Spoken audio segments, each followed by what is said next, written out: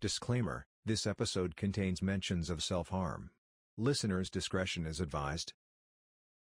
Come with me and you'll see a world of pure imagination.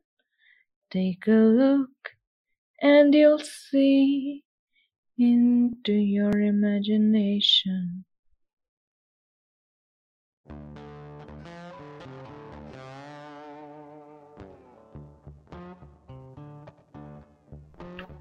Yes, because you are listening to Imagination Nation, a podcast where you will be transported to a world of pure imagination with original fiction written by myself.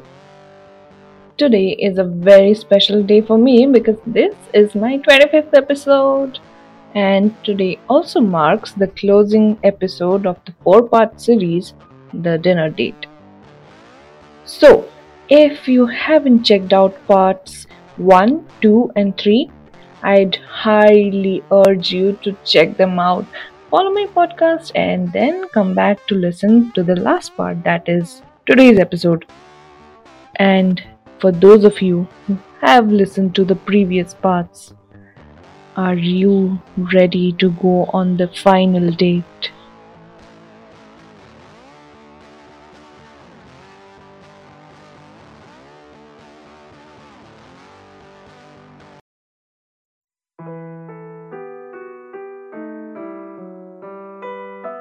I could hear a lady singing in one of the bathroom stalls. What a shame, baby, what a shame.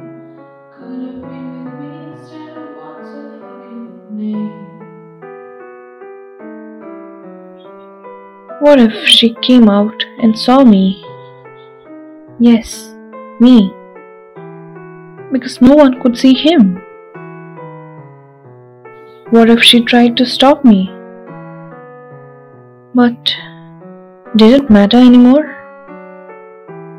I was in a mental tug of war with myself. A part of me wanted to leave the restaurant with even the tiniest bit of sanity. A part of me wanted to go ahead with what he had been whispering into my ears, not just since the evening, but since months now. This friend lived in my apartment with me and followed me everywhere. This friend who believed that it was better for both me and the ones I loved if I didn't exist anymore. Maybe he was right. This friend called anxiety. I took out the knife that had been sitting inside my bag for quite some time now. I had purchased it from the convenience store down the road from my apartment weeks ago, along with a few antidepressants. The lady at the counter seemed unbaffled seeing the items together. It felt as though she was used to seeing people like me, and she didn't want to do anything about it. As the seconds ticked by, his voice grew louder in my ears. Do it. Tonight is the night. Now is the time. Get done with it. You know how badly you want to do it. Did I want it? Maybe I did.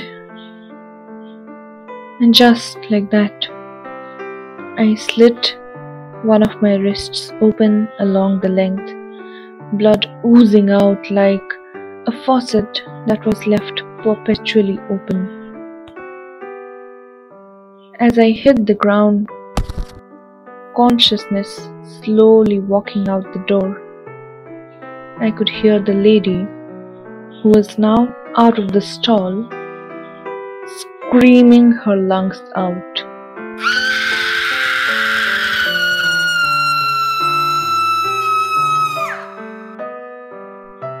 Maybe she passed out. I don't know. I heard a third. As my eyes slowly gave up, the last thing I saw was his face. A dirty, twisted grin, oozing out the victory of his accomplishment. The victory of finally pushing me over the edge. And right before I lost my consciousness, I heard his roaring laughter filling the restroom air.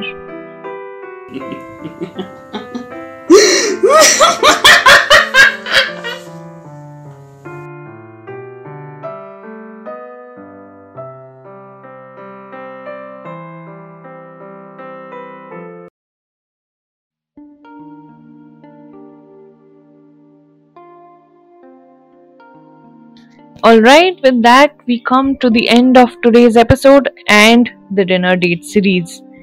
I am not sure if this was the ending that you were imagining or you were expecting, but I really hope that you liked this series. A lot of people think that people going through anxiety or going through depression or having panic attacks in public places are trying to seek attention, but having gone through anxiety issues myself, having been around people who face anxiety issues, who face depression, who face panic attacks, and who have a lot of other mental health issues, I can certainly vouch for the fact that no, we do not seek attention. All we want is peace. All we want is to survive in sheer peace and happiness. So this was a story I had penned down last year to kind of showcase how it feels to be someone who faces anxiety issues, who has depression.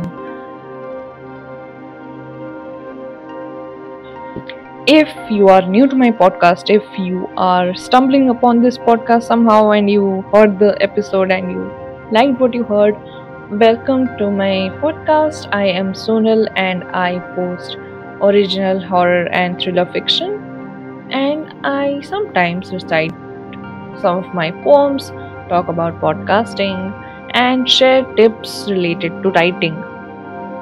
So if you are someone who loves at least one of these things, then please do follow my podcast, and while you're at it, also leave a rating. It will help me provide better content for you. I will see you next week, and until then, don't let the reality murder your beautiful imagination.